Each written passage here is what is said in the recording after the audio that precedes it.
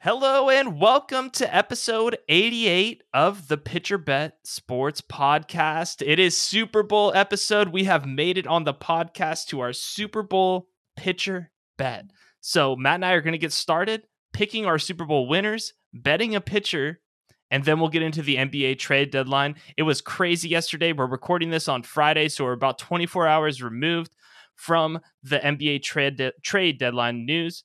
And we got a lot to talk about. So let's get the episode rolling. Run the music. Let's go, baby.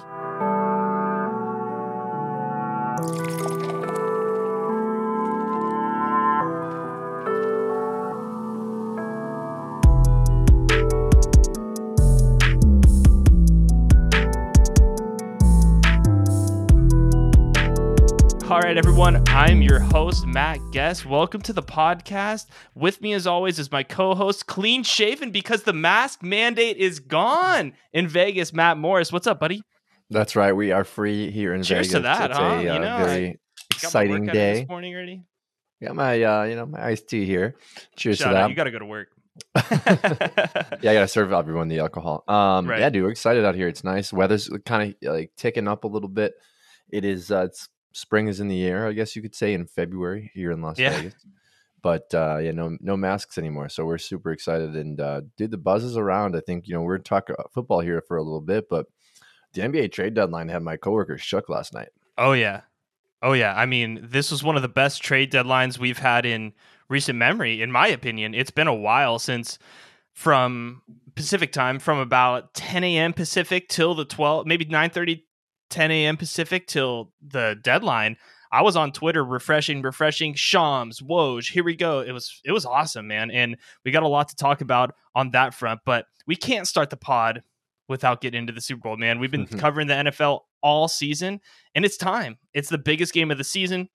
Our teams aren't in it, so it's kind of a bummer for you and I, but I'm really excited for the game, so let's get to it after this break.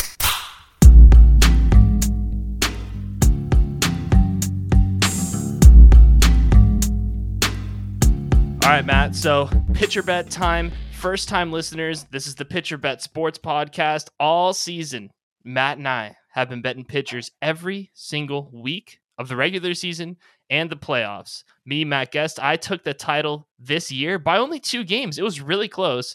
You made a nice comeback at the end of the year, but at the end of the day, I won the ultimate season pitcher bet, but this is the only one that matters. It's a Super Bowl, bro. So we discussed off camera to make sure that we had different picks, and we actually both picked a different winner of the game. So we didn't ask why. And so I'm curious, you give me your pick and why. Okay, so my pitcher bet pick to start my Tom Brady run of dominance in the Pitcher Bet Sports Podcast, pitchers of all time. I'm taking the Los Angeles Rams here. I think ultimately the star power, we're finally going to see it on the largest scale, and we're going to finally see it pay true dividends. If you think about from an experience perspective, Darnold, Ramsey, OBJ, Matthew Stafford, these guys have been in the league 5, 6, 7, 8, 9, 10 years, right? This is their opportunity to capitalize on all that experience, and it's their time for their real stars to shine, right? These are stars. Stars have to shine. And I think at the end of the day, too, even if half of them play a great game, that's enough for the Rams to get over the hump. And I think at the same time, you have a lot of momentum coming in from the Bengals. Momentum is really nice, but what stops momentum? Experience and stars. And I think when you have a lack of experience in the big time game over and over and over, they've seemed to find a way to win. At some point, that luck stops. And I just don't think they have enough. Now, I want the Bengals to win. I just don't see it happening. Yeah. So the obvious answer for me on who I'm picking, I'm taking the Cincinnati Bengals. Didn't bring it up on the last podcast, but I do have a ticket already in for them money line, and I'm going to take them against the spread as well, obviously, because they're underdogs.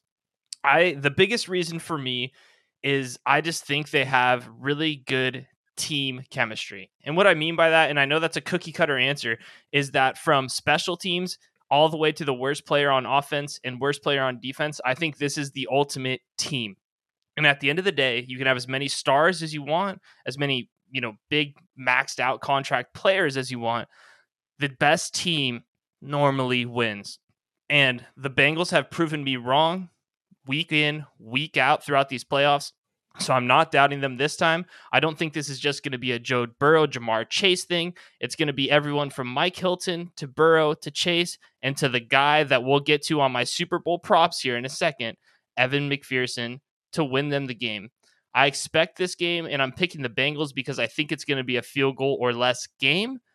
I also could see it slipping away from them, the Rams blowing them out. But at the end of the day, the Rams have not shown the ability to finish anybody off throughout the regular season and the postseason. I think this game is where it finally bites them in the ass. I just can't wait for this game. I'm really hoping it is a tight, close game and not a blowout.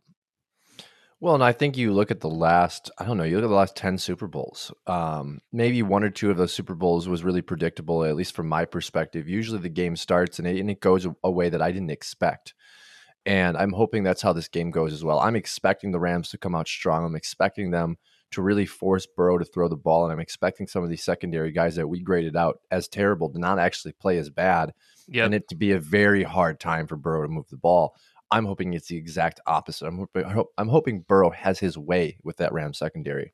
But it's going to be a fantastic game. And there's one thing I want to add here. This is something I don't know if I spoke about on air or if I just spoke it around other people. I'm very proud of Aaron Rodgers for not taking the spotlight off the Super Bowl and announcing his decision today, tomorrow, or possibly on the Super Bowl. I expected his decision to come down this week to make it more about him. Kudos to him. I think that's a mature move on his part.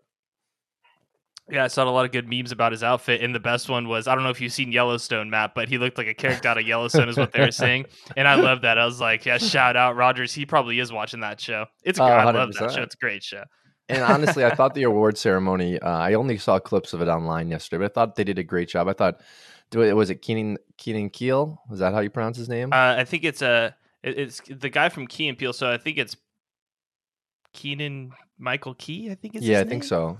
Right? What a great choice to host, though. He roasted Mahomes, and I thought that was so funny, right? So awkward for a lot of people in that room, but really funny for all the players that are in the Chiefs. And honestly, at least it wasn't Rodgers, because usually the butt of the joke is him. A little sensitive. Yeah, so I thought Keenan did a fantastic job. Awesome. Yeah, I didn't get too much of it. I'm not a big NFL awards guy, but I saw the clip TJ Watt getting announced by his brother JJ for Defensive Player of the Year. That was my favorite clip from Twitter and Instagram that I saw. Yeah, let's check that out. There's a lot out there. Who won Iron Man? Did they give the Walter Payton Award out yesterday? Oh, the Walter Payton. Yeah, so it was Whitworth for the Rams, the O lineman, the guy who's like 42. He did win it? Okay. And apparently he had an incredible speech. I haven't seen it yet, though. So, yeah, you need to check this out. So he brings up a rookie for the Lions, and he says after they played the Lions, this kid runs up to him, and he's kind of nervous, doesn't understand why the guy's running up to him. And he comes up to Whit, and he says, "Hey, Whit, you're not going to remember me." And Whit's like, "Okay, whatever." He's like, 15, 20 years ago, you came to the Boys and Girls Clubs in Cincinnati because Whit used to be a Bengal. And he said, you used to sit with me and talk with me and just like be my friend, just be there for me. And he just was like, all I want to tell you is I made it. I made it to the NFL. It almost made me cry. Damn, I'm almost tearing up right here. That gives me chills. That's dope. And Whit was just like, that's damn. He's like, damn. Like, that's the impact that I had as a professional athlete. And I hope everyone in that room took that as we have so much more of a responsibility because, look, I may have changed one person's life just by 15 minutes, once every month, once every week, whatever it was for him to go there. I think that was probably the best story I've heard from just a simple act of kindness and, community. That's badass. Give back. Yeah. That's awesome. Yeah, I'll have to check out that clip. That's amazing.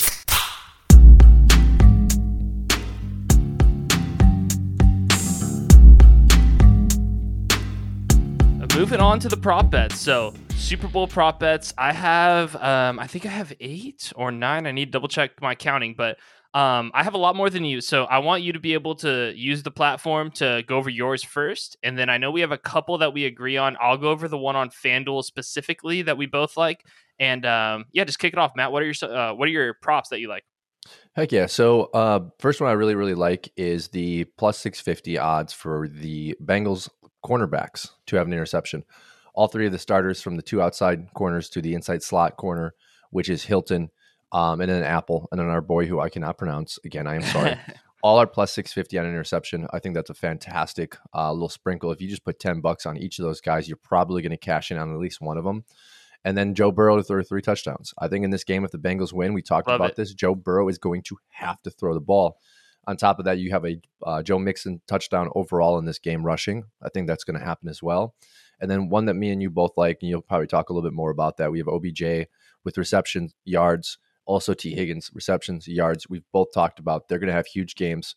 Both teams do have a good corner, Ramsey, and then the Bengals have, again, the guy I cannot pronounce. Both rated very, very highly. So I think what we're going to see is middle of the field utilized. We obviously know Cooper Kupp's going to be in the middle of the field. And then a last one that I have overall is going to be a Trey Henderson sack. I think we're going to see with that Rams offensive line, we've seen they give like up that a 3.5 lot, sacks actually. per game. There's going to be some outside rush. So obviously some interior rush, which is going to open up those outside lanes. I think he gets a sack in this game. I think he's Cincinnati's best rush 100%. attack, really. He's got the most speed, I think, from the outside. So his sack, I think I saw that at plus 210. So again, $10 on a couple of these. If you have platforms that you can parlay, I know William Hill is not allowing you to parlay these small prop bets, but definitely one I like as well. Yeah.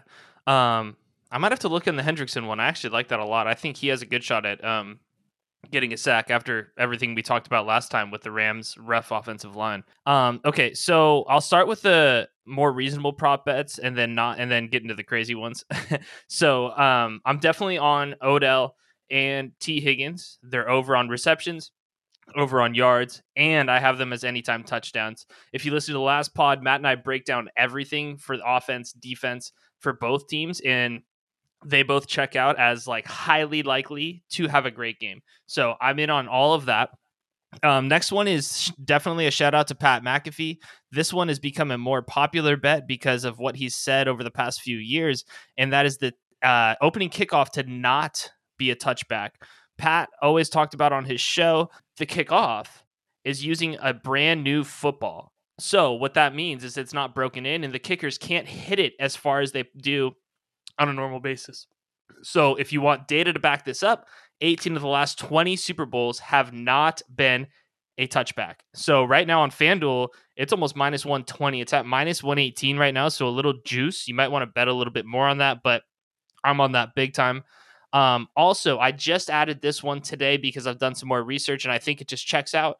Joe Burrow over 10.5 rushing yards. I think that's just a good play. He should be running around, and he could probably get that on 1-2 rushes. I actually like that one a lot. And then to the we'll call these the sucker bets, excuse me, Matt. These ones are all plus 1,000 or more. So the first one, and Matt and I are both on this one, and this is FanDuel specifically, so he had to send me the money for this one. Evan McPherson to kick a game-winning walk-off field goal at the end of regulation, plus 1,000. Once again, I'm picking the Bengals.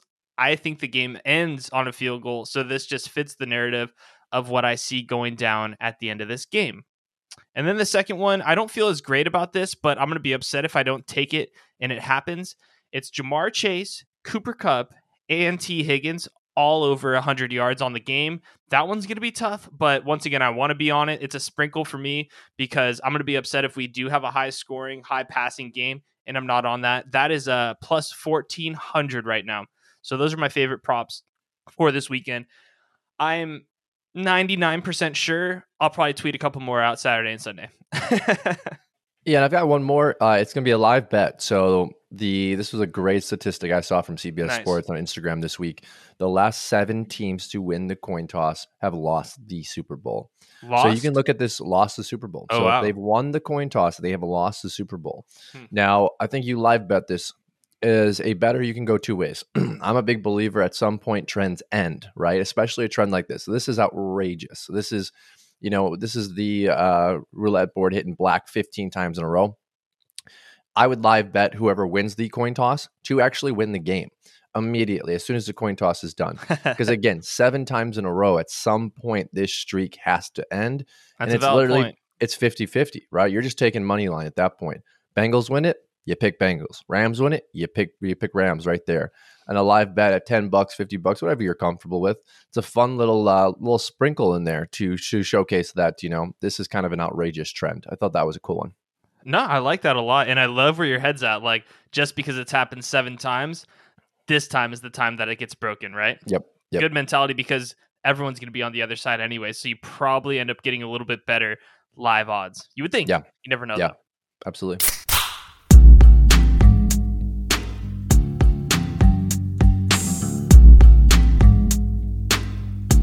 All right, Matt, moving into NBA trade deadline, man. We had a massive trade deadline day. It was probably the biggest one as of recent memory for me, 100%.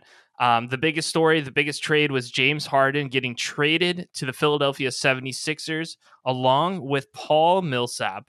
In return, the Brooklyn Nets received Ben Simmons, Seth Curry, Andre Drummond, a 2022 first-round pick, and a 2027 first-round pick as well. So, immediate thoughts was, I'm surprised this actually got done, to be honest with you. I didn't think Harden was going to be able to get moved. But at the end of the day, who wins this trade, right? That's the $1 million question. Obviously, it will be determined based on what happens in the playoffs this year. But I think it's pretty obvious that Philly won the trade. Who's the better player? James Harden, right, Matt? James Harden is night and day better than Ben Simmons. So you are removing James from your roster, putting him in with Embiid, who is arguably the best center in the league, if not the second best behind Jokic.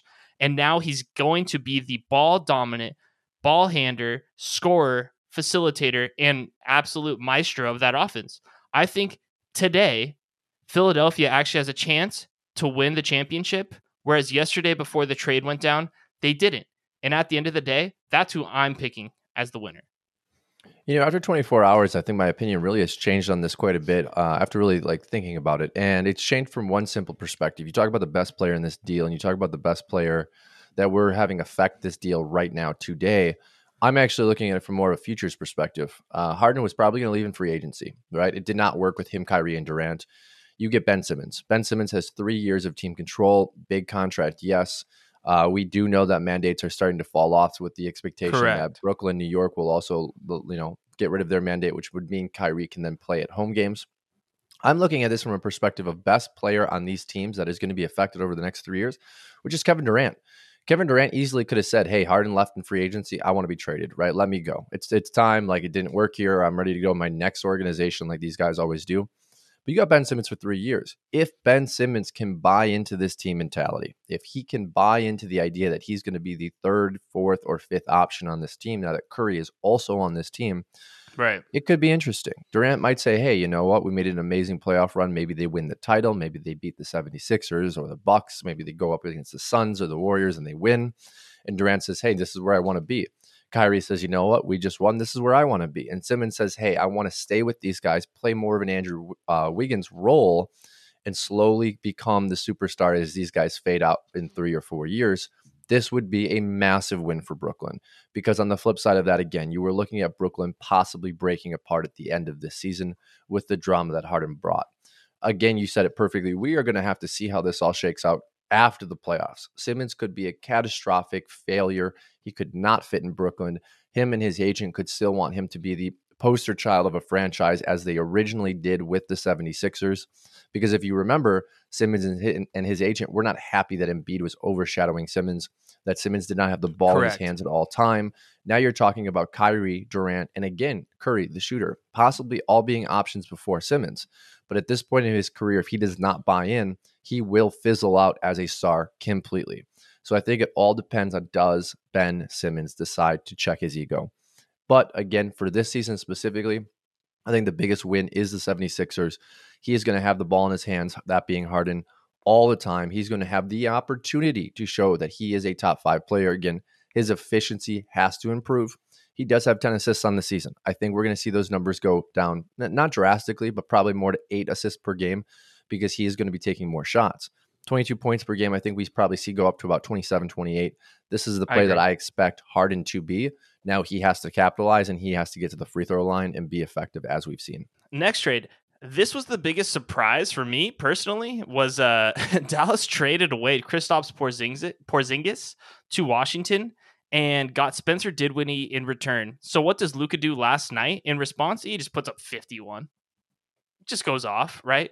So I think he's kind of proving the point to the organization and to everyone that, hey, I can still do this no matter who's on my team. So I was confused by this. I like the idea of Porzingis and Luka, but when you look at it, Dinwiddie isn't an upgrade. But I think how I'm feeling about this, Matt, and I don't know if you agree or not, is anyone's an upgrade from Porzingis who can be there in a game that they need him there. And what I mean by that is in the playoffs, when Dallas needed Porzingis the most, he's fucking hurt. So if you can have a guy out there who can play defense, score, contribute, I think that's an upgrade. And I think that's the biggest thing Dallas had to get rid of was the contract and the thought that, damn, this guy could really get hurt at any time. And we cannot afford that at this point. Well, yeah, and I think Dallas made some poor decisions this past offseason. They did not go out and sign Dinwiddie when they had the opportunity to, and they signed Hardaway to an extension. They gave Hardaway too much money. You had Porzingis on the books for the next 2 years at about $35 million per year. I think the biggest move of this trade overall was freeing up that space. You now have the opportunity to either bring another name in to pair with Luka, or keep your options open and sign in trades, possibly draft pick trades, because we've seen it. Luka right now at the 5 in the West, he needs help, right? While you can score 51 points in the regular season, how many times do we have to beat the drum that the regular season does not replicate the playoffs, right? And Dinwiddie is now off the ACL injury. I think their other concept of this is he's not playing at all-time highs. He's not playing at his potential level. I think they're buying low on him with the idea, hey, maybe next year when he's fully back, when he's had a full season after that ACL to get his legs back under him, he will be that player. And maybe he's a guy that we get at a discount, or that we can then move Hardaway off this team, get some more money freed up, and really start to build a foundation. Because you're right, Porzingis is not the guy that we saw in New York 3-4 years ago now. These injuries have really caught up to him, and he cannot stay on the court. You can't build a franchise. You can't build cornerstones when your guys cannot play together. That was the biggest knock on Chris Paul for how many years, right? When the lights shined the brightest, Chris Paul would pull a hamstring, or there would be a groin injury, and it would continue to chip away at Chris Paul's legacy. Well, Porzingis doesn't have that legacy. He doesn't have that persona around him. I think it was amazing. Getting $69 million for 2 years off the books was the right move. And I don't really care how the effect image-wise or in the locker room goes. And in 6 months, once they bring another good player in, that'll smooth all of that over. Yeah, super valid point. I completely agree. Next contender that made a trade was the Milwaukee Bucks, our team that we root for. Not a huge trade, but I think this is going to pay dividends for the Bucks long term, especially if you watch them get beat pretty bad by Phoenix last night, is they got Serge Ibaka. So they had to trade away Dante DiVincenzo, so not a huge piece. But damn, Ayton dominated them down low. Bismack Biyombo, and the big question mark is Lopez going to come back this season? He had back surgery, and that's a funny injury, right? And that's something you definitely don't want to rush back from. Don't have a ton of thoughts on Ibaka as a player, but I think for the Bucks it's themselves, they really need a guy like Serge just to help out Giannis down low, because after that it's just Bobby Portis, and he's a power forward at best when it comes to size. And if they don't have someone down low, they're not going to repeat. Yeah, the Bucks shot 29% from three last night. If you're not going to shoot the three ball productively in this league, you absolutely have to dominate down low. Ayton had 27 points last night. Most of those, if not all of that, in the paint. You got to have a guy. You got to have reinforcements. And I think Ibaka gives the Bucks in a game last night where you're shooting cold from the field an opportunity to at least hang in the game. I think they also shot 43.9 from the field. So it was a really bad shooting performance from the Bucks overall. They did not have a good bench performance either. I think they had overall 17 points from their bench, which was abysmal. You're not going to get that help from DiVincenzo either, right? DiVincenzo's not going to go out there and change your 29 from 3 to 34. DiVincenzo's not going to have the ball in his hands a lot. And that was the big key to all of this, was DiVincenzo needs to be on a team where he can kind of get his confidence back, shoot the ball maybe 20 times, 15 times a game. In Milwaukee, he's only going to be shooting 8-10 balls a game because he's got so many superstars around him. The Bucks needed that reinforcement. They needed the opportunity when their shooters go cold to clog the lane and cause other teams to shoot as well. I think this is a really big move for them. And I think last night was the perfect example of that. There was a glaring hole in that roster, and I think they fixed it at least as much as they could. Put the Band-Aid on it, I think. I agree. There was two big sellers at the trade deadline. The first one was the Portland Trailblazers. They first got rid of Norman Powell and sent him and Covington over to the LA Clippers. First of all, on the Clippers side there, unbelievable trade. I think Powell and Covington might take those guys over to the next level, because if you get PG and Kawhi healthy in the playoffs, to get 2 starters coming off the bench and Powell and Covington, man, that's going to be so good for them. They're a dangerous team nobody's talking about right now. They're halfway down in the standings in the Western Conference, but PG's been out a month. Kawhi's obviously been out all season. And I think Ty Lue is arguably a top 3 coach in the NBA. He's amazing right now. And they actually have a dark horse team to actually make the finals, in my opinion. If I was to put money on anyone to contend with the Suns right now, it would actually be a healthy Clippers. It has to be a healthy Clippers. If they're not healthy, no. But you give me PG and Kawhi with this deep bench, I love them, man. I think they have a good team, but they just got to get healthy. Well, yeah, and you look at what Reggie Jackson did for them last postseason. I mean, what an incredible performance. Yep. He's still on that roster. You pair him with Norman Powell, you're talking about probably the second, if not the best second group of players onto the court, which can stick around in games, especially if you have PG and Leonard coming back and say they're not 100% by the first or second round. Maybe their legs aren't completely under them. Having that second tier of players is really crucial. And obviously with Reggie Jackson's performance last year in the postseason, we can't expect that kind of level of production again because he basically played out of his mind. I think Powell will only take away some of that lack of production we saw and really help aid this team moving forward. And one of the biggest issues from these super teams, whether it's the Lakers or it's the Nets or it's going to be the 76ers, is lack of bench production. And you look at these teams, look at the Clippers, then you say, well, that's the exact opposite. Their biggest attribute is depth with, players coming back from injury. And every year you see this, whether it's from fantasy sports or just regular sports. You saw it from the Packers this season in football. When you have these guys come back from injury right at the end of the year, they're just not ready. They don't have the minutes under them yet. It is crucial to have guys behind them that are ready to continue to step up until those guys have those minutes and they are ready. I think this was maybe the best trade for this season when it comes to role players. Yeah, I don't disagree with that take at all. And the second thing that Portland did, besides get rid of those 2 guys, was get rid of CJ McCollum as well. Traded him out to New Orleans, basically for picks. And all these moves were made in cap space, right? CJ McCollum, I think he'll make a nice impact in New Orleans. They'll have a nice maybe run here at the end of the season, but that's not going to make them title contenders. The bigger story is Dame Lillard, right? He's basically stuck there now with a bunch of nobodies, literally a bunch of guys you've never heard of. And that's going to be the big question of the offseason, right? Like, is he going to keep continuing to trust the organization to build a team around him? Because it's just been shown that they had the team and they didn't get there.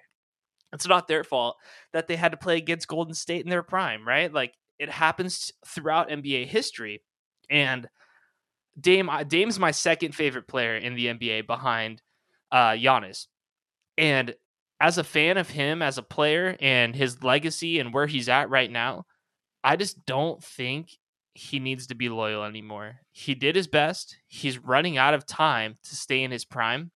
And I don't know, if they don't make the right moves in the offseason, I'm completely okay with him demanding a trade. And why not just go play with LeBron or something, right? Like, give yourself a shot at a title run. One more.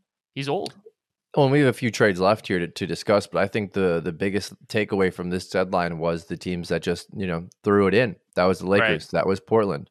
The teams that said, you know what, there's better talent in this league. There's nothing we can really acquire via the assets we have left. Right. To the CJ McCollum trade, they've tried to make it work. They did not have the third piece around him. And I think that was their center 3 or 4 years ago now, breaking his leg, who was an emerging star. It's really hard when you have injuries like that, but Portland's going to have to go into complete rebuild, and you're going to have to trade Lillard for whatever you can to bring in facilitated assets to start this rebuild process. But there's no way around it. The age of Damian Lillard, the age of the Portland Trailblazers, being that fun team that can make the playoffs and make a round or two run is over. Dame's getting older. His production is falling off. McCollum's now is going to go be the veteran leader on the Pelicans, correct? Correct. Yeah, and it's time. It's time for Dame to get a new opportunity. And then the last thing, the Lakers not making a move at the deadline, I think just goes to show their complete lack of assets, and they're going to have a lot of hard times in the second half because I just don't think that roster is built to win, especially with the conversations we just had about the other LA team being the Clippers. They don't have the bench depth. Oh, no chance. Yeah, the Lakers, even if they do make the play-in tournament, even if they do make the 8 seed, they have no shot against the top of the West. The Suns will sweep them, embarrass them. 100%. So if they want to make the 8 seed, the 7 seed, by all means, go for it. But they're going to get their ass whooped bad. They're a terrible basketball team. End of story. It's just the truth. Last team that was on the seller's market, Indiana Pacers. So Pacers made 2 big moves. The first, they kind of kicked off the trade deadline. They actually traded out Karis LeVert to the Cleveland, I almost said the Indians, the Cleveland Cavaliers to join that young and up and coming squad. I thought this was a phenomenal trade for Cleveland, not necessarily for Indiana. They got some draft capital. They got Ricky Rubio, who just tore his ACL and is a little past his prime. But gosh, I love Cleveland. Come playoff time, come next season, probably, they might be one of my 2 or 3 favorite teams outside of the teams I root for and teams that I want to watch on a daily basis, because that Jared Allen, Evan Mobley combo down low with LeVert and the guards that they have over there, they have a fun team, man. I think they maybe get out of the first round of the playoffs or have a really entertaining first round, but that team's on the up and up. And how hilarious, Matt. Just last year, LeVert and Allen, both on the Nets, now playing together in Cleveland, when if they were with KD and Kyrie, I think that team would easily be the favorite. Well, yeah, crazy. And you look at this from a general manager perspective, woulda, coulda, shoulda. You looked in hindsight a lot, of course, as your future, dictates. But I think ultimately this Cleveland team has a lot of opportunity over this season and next season to really kind of marvel what Cincinnati Bengals are doing, right? You just get to the playoffs and you never really know what happens, especially with the way that they've paired their lineup. They have amazing guard play. Yes, it can be shaky at times with Sexton shooting.